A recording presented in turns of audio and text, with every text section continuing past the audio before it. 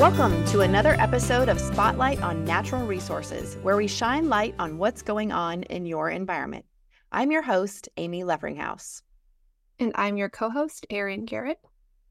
And today we are here with Chris Evans, Extension Forestry and Research Specialist, and he is going to talk to us about early spring wildlife. So welcome, Chris. Well, thank you very much. I'm excited. Well, it's getting to that time of year where we're getting ready to go outside. We're itching to get outside. The weather's turning. The sun is shining. So tell us what wildlife we should start looking for this spring. Alrighty. So I do love this time of year, right? So I think as you transition from this dormant period and you've got all this kind of is quiet. There's a lot of animals that just aren't doing much. And then it's kind of this awakening time, right? And especially that early season where it's not quite yet spring, I think that is, to me, is one of the most exciting times. What I wanted to talk about was a couple different wildlife species or groups that you can really observe at that transition period when it's really still kind of winter, but almost spring. And so to me, woodcock displaying are pretty awesome. Frogs, salamanders as well, kind of starting to wake up at this time of year, really is some of the earliest signs of spring that I really look for at this time of year.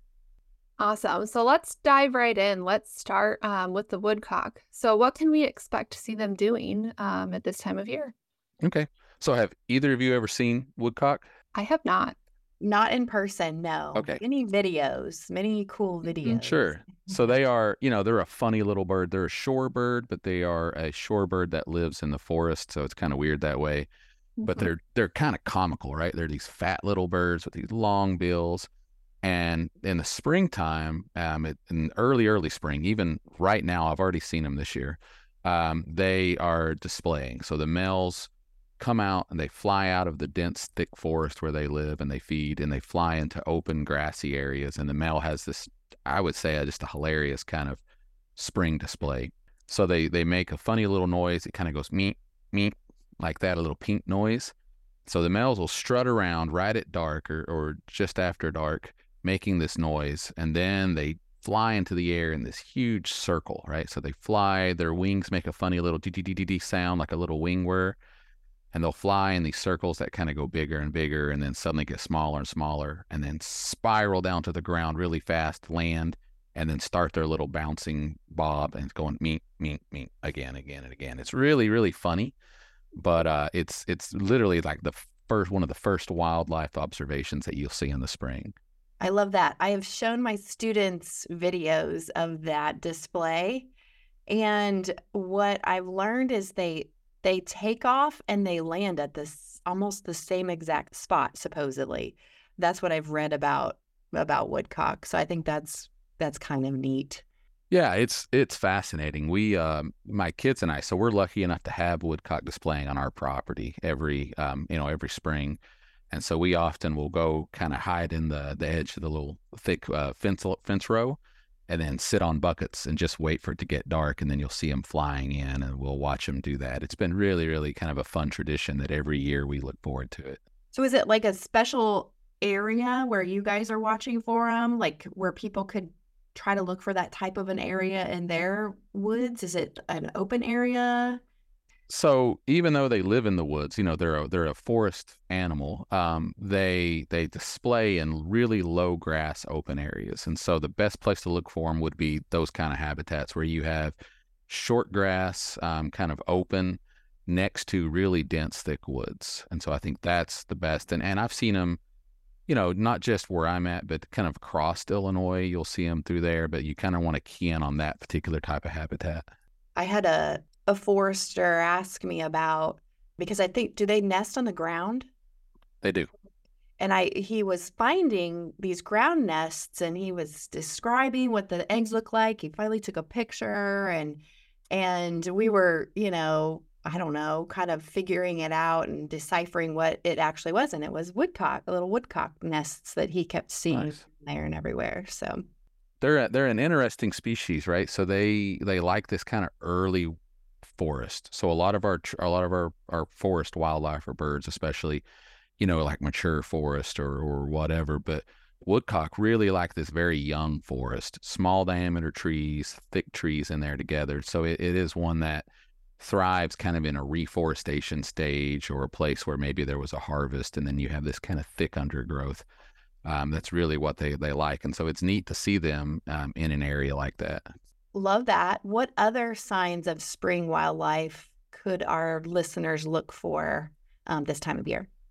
Well, one of the other things that I like looking for at this time of year really would be getting out and looking for antlers. So as I'm sure you all know, deer shed their antlers about this time of year, and it's just a fun thing to go to look out and just try to find them. I've got buckets of those things at my house, but it's always exciting when you come across one and you see it laying there, right?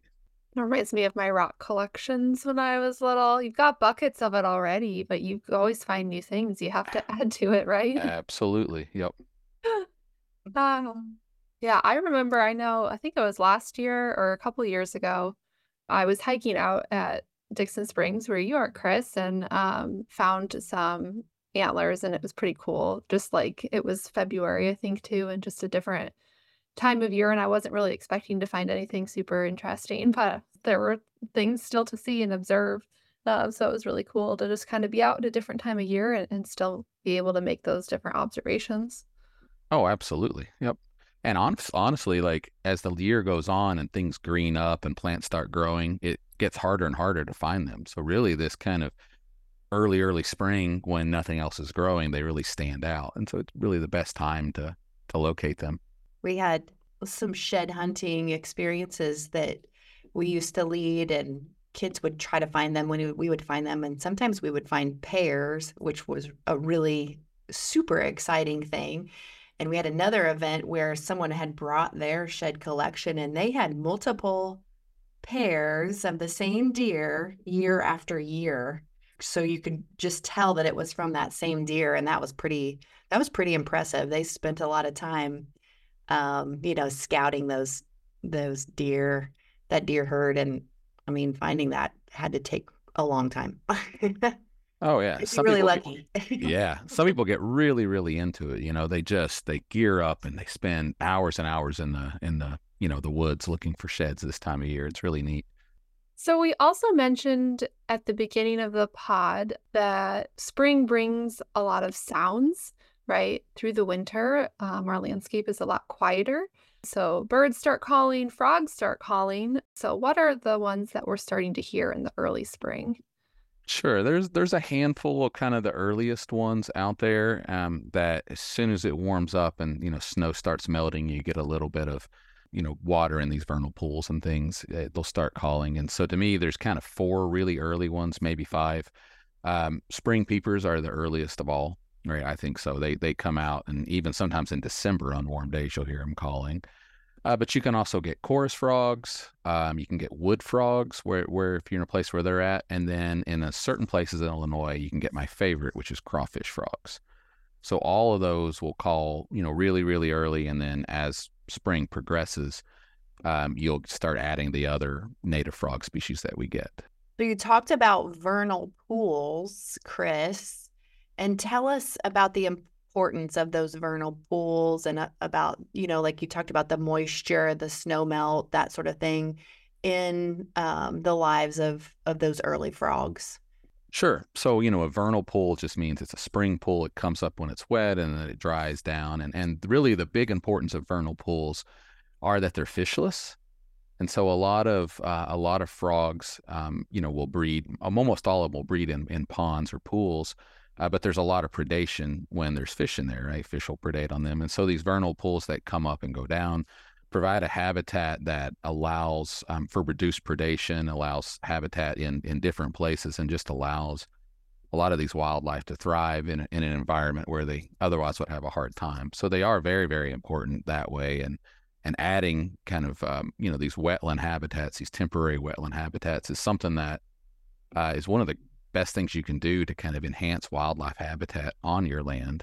We're very fortunate at our house too. I really like our place because on top of the woodcock, we also have a lot of frogs calling. And in fact, I do want to share an audio with you all because a few years ago, it was so deafening at my house, the full chorus of frogs, that I had to go out there and actually record it. I literally just walked out into my backyard and recorded this just so I could hear it. So let's see if you all can hear this.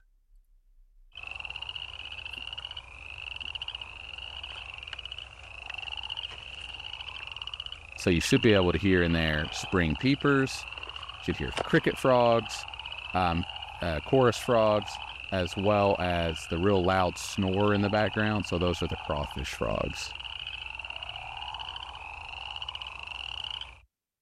That's a great description. The snore in the background. Yeah, it is. And so the crawfish, I don't know if you've all ever seen crawfish frogs, but they're absolutely my favorite frog out there. They spend almost all their life underground, right? They live in burrows, crawfish burrows, or other animal burrows, and they feed underground. But they're a big frog. I think they're the second biggest frog we have outside of bullfrogs. And they kind of come up to the surface, and in early spring like this, when it's just starting to warm up on wet nights, they'll literally call from those little crawfish burrows. They'll just be on the top of those calling. And it's just this loud guttural snore. And it's really, really wild. And then eventually they'll hop their way over into ponds and breed and then make their way back. And so it's always a treat when you can actually find one above ground, because, you know, most of the time they're just not an option to see them. But a neat frog, big frog, spotted, just really a cool looking animal. And I've heard, and I've never tested it or seen it personally, but I've heard that since they live so much of their life underground, they're actually not very good jumpers. When they try to jump, they just flop around, right? I was going to say, I wonder what it's an interesting adaptation for a frog to spend most of its life underground. I don't know. I wouldn't have guessed that. Like, what is it? Yeah, I mean, is it really that heavily predated that it just needs to hide all year? I think it just feeds on underground insects, you know? I don't know. It's just its own little special niche. That's really cool. Those sounds and that chorus that's happening, do you find at your house or when you're outside that happens throughout the entire day? Is it typically in the morning, in the evening, kind of like those daybreak, day's end times? When can we hear those? I think typically morning, evening, and even well into the night, you'll hear those, although I think sometimes they'll get started up. And I was out just yesterday here doing some work in the field, and the peepers were calling, and it was like 11:30 in the morning, right? So I think you can kind of get them any time of the day, but that full-on chorus, early evening, early night, I think is the best. And a lot of times you'll even see them, especially right after a rain. You know, if you get a hard rain or something, then they wake up right then. This might be a silly question, but what are they calling? Like, is it mating time and that's why they're calling? Are they territorial, or, you know, what's they're getting out in the springtime, so they're emerging? They're just, you know, telling everybody that they're there. Yeah, no, it's the males. So the males call, and I think it is both to try to attract females, but also set up some level of a territory, right? And I think, and it you know, it's really this time of year when they're starting to mate, right? That's when they're territorial, and that's when they're trying to find their females. And so it is that. And if you see them calling, you're looking at the males for sure. Yeah. And it's wild when they call, right? They kind of inflate those little sacs, and so the little balloons on their heads that way, or on their throats calling. So it looks weird that way, but it can be ear-piercingly loud. So I'll say, be careful catching them and keeping them in a terrarium in your house, because they will continue to call. Are you speaking from experience? I am, yes. Yep. I nearly got kicked out of my dorm because I kept a bunch of chorus frogs one time. Pockets full of frogs. That's right. Awesome. What other amphibians can we find that are on the move during the spring? Well, the other ones would be salamanders. We know we have a lot of different salamanders in Illinois, but really early spring, I would want to highlight the mole salamanders. So mole salamanders, it's a big group. There's 6 or 7 different species, and they're some of our biggest salamanders. They're all in that genus Ambystoma. And so there's like the true mole salamander, but then there's also some of the ones that most people are familiar with: tiger salamanders, spotted salamanders, marbled salamanders. They're called mole salamanders because they burrow and they live underground. but then they come up to breed, right? And so they're really kind of big, heavy, thick salamanders, really, really often colorful, weird patterns, and so they're beautiful. But in the early spring, sometimes even when the snow is on, they'll make their way over to pools or ponds and then start breeding. And so early spring like this, you can either look in these edges of these ponds, or you can look in like wet depressional areas in forest or under logs with wet soil, and you can often find the marbled or spotted salamanders, or if you're lucky, tiger salamanders, which can even be in prairie situations, right? Okay, I went on a deep dive yesterday because I did not know much about the salamander life cycle, and I did not know they look like little baby axolotls when they're little with the little external gills. Can you talk a little bit more about salamander development? Because I had no idea. My mind was blown. Sure. So, they when they lay their eggs, and in the spring they can lay anywhere from, some of the smaller mole salamanders can lay 50 to a couple hundred eggs, and then even tiger salamanders, or the bigger ones, can almost go to 1,000. And so they start out as a traditional tadpole, right? Just like you would see with a frog. But then, yeah, they do slowly metamorphose and develop into basically it looks like an adult. But a lot of times they'll maintain external gills at that stage, and then live kind of as a waterborne adult for a while, until eventually they kind of reabsorb those gills and then become more terrestrial. Sometimes that takes a long time. Sometimes they'll stay for, a year or more in the that kind of semi-adult, or whatever you want to call it, juvenile life stage before going, and sometimes it's a little quicker. And there's even populations of some of these mole salamanders that kind of maintain themselves as the juvenile stages, and then permanently stay in ponds. Interesting. I was fascinated. There's a lot. Oh, There's a lot of videos out there if any of our listeners are interested in watching. I don't know why I never did a deep dive on that before. So really, really interesting. oh, it is neat. It's just these whole mole salamanders. They're so big, and they live underground. One of the best times that I found to see them actually is a hard spring rain, when it's really, really raining. You can literally drive through kind of low forest in roads that go along a forest edge, and you can find these crossing the roads. So it's really neat.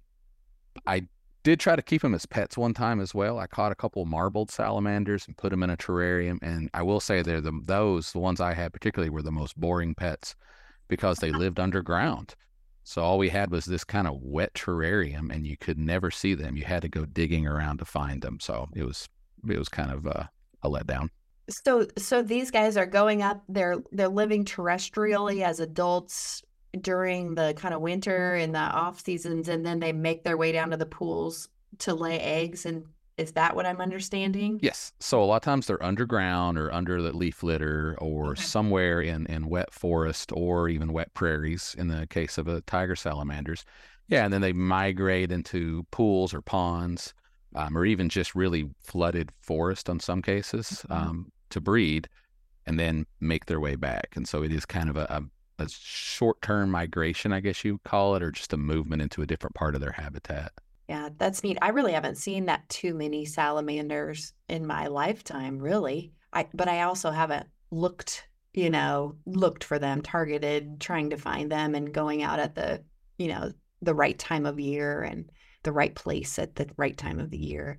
Sure. I think and they're indicator species, right, too, because they have such sensitive skin, and they can kind of, they kind of, I don't know, survive in high quality areas. So if you don't find a lot of salamanders, the habitat might be off, or that sort of thing. That's what I've heard. I don't know if there's any truth or science behind that. Yeah, there's whole groups of salamanders now, not the ambystomens, not the mole salamanders, but the plethodon salamanders. Okay. They are lungless, so they do all of their breathing, through their skin, completely cutaneous respiration, it's called.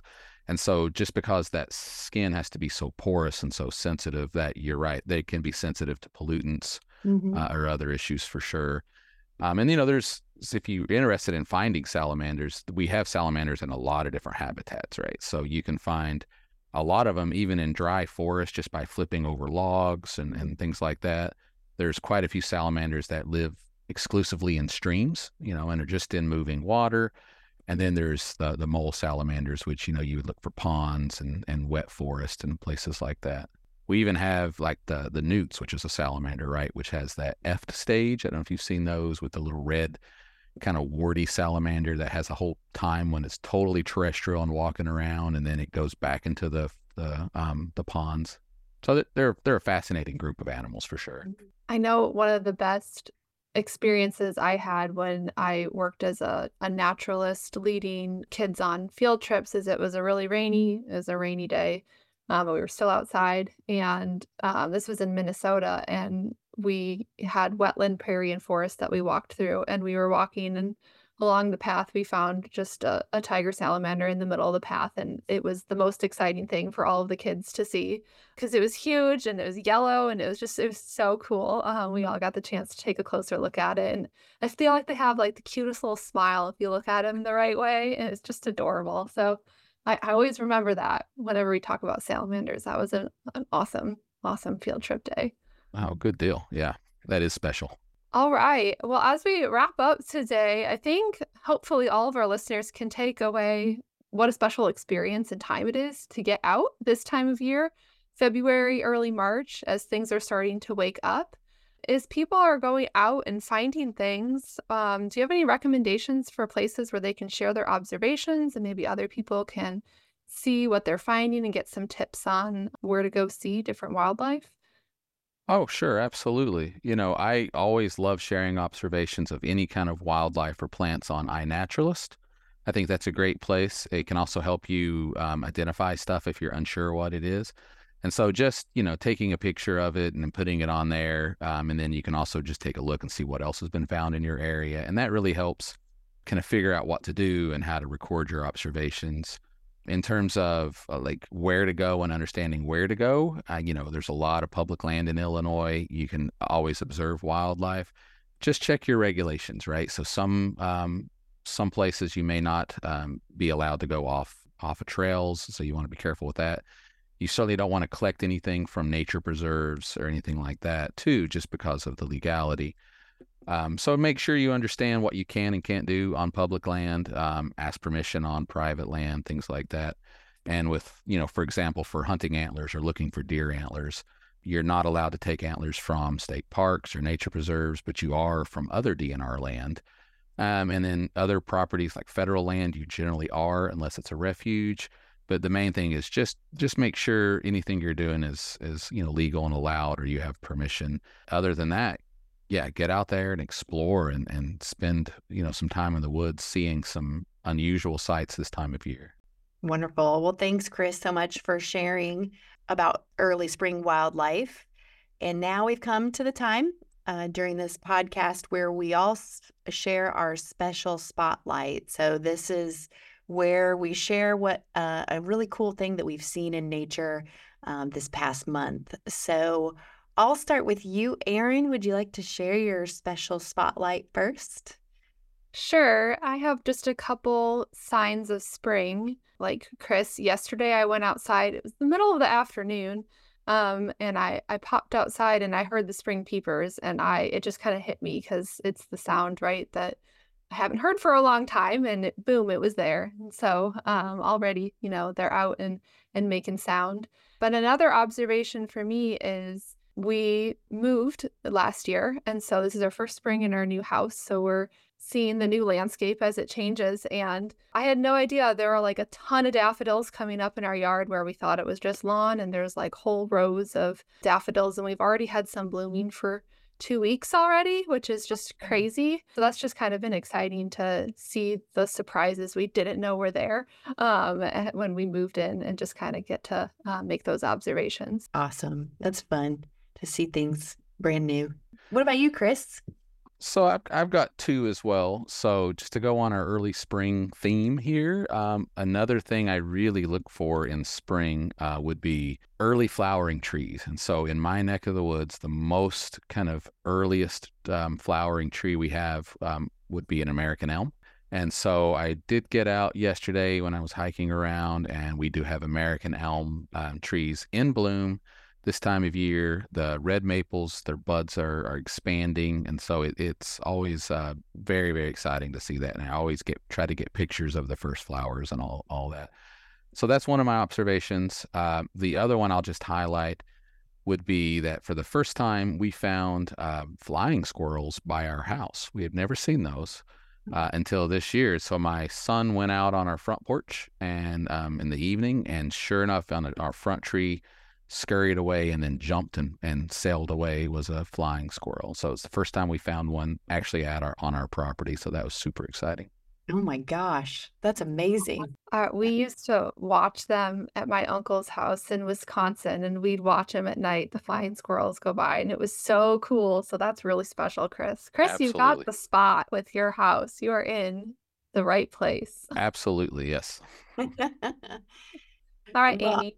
I will share my observation is kind of wrapping up late winter observations. So I am from Western Illinois, right on the river, and we are at the end of our eagle season, eagle watching season up here.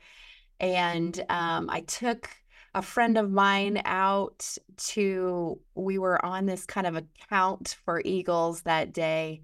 And she's a new bird watcher.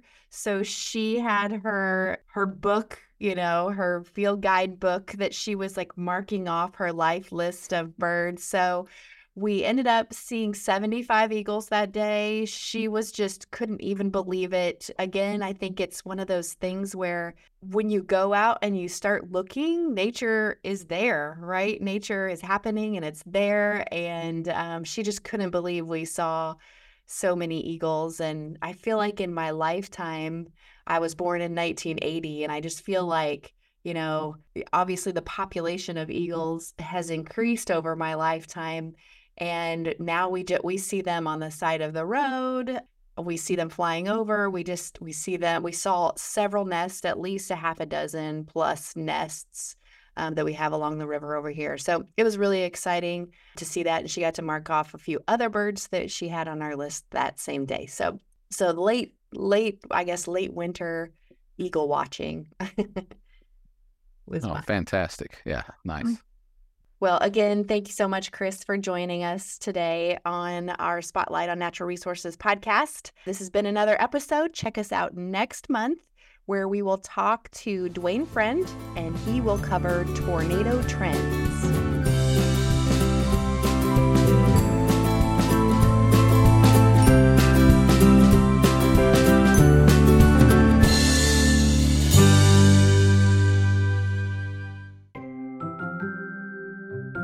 University of Illinois Extension.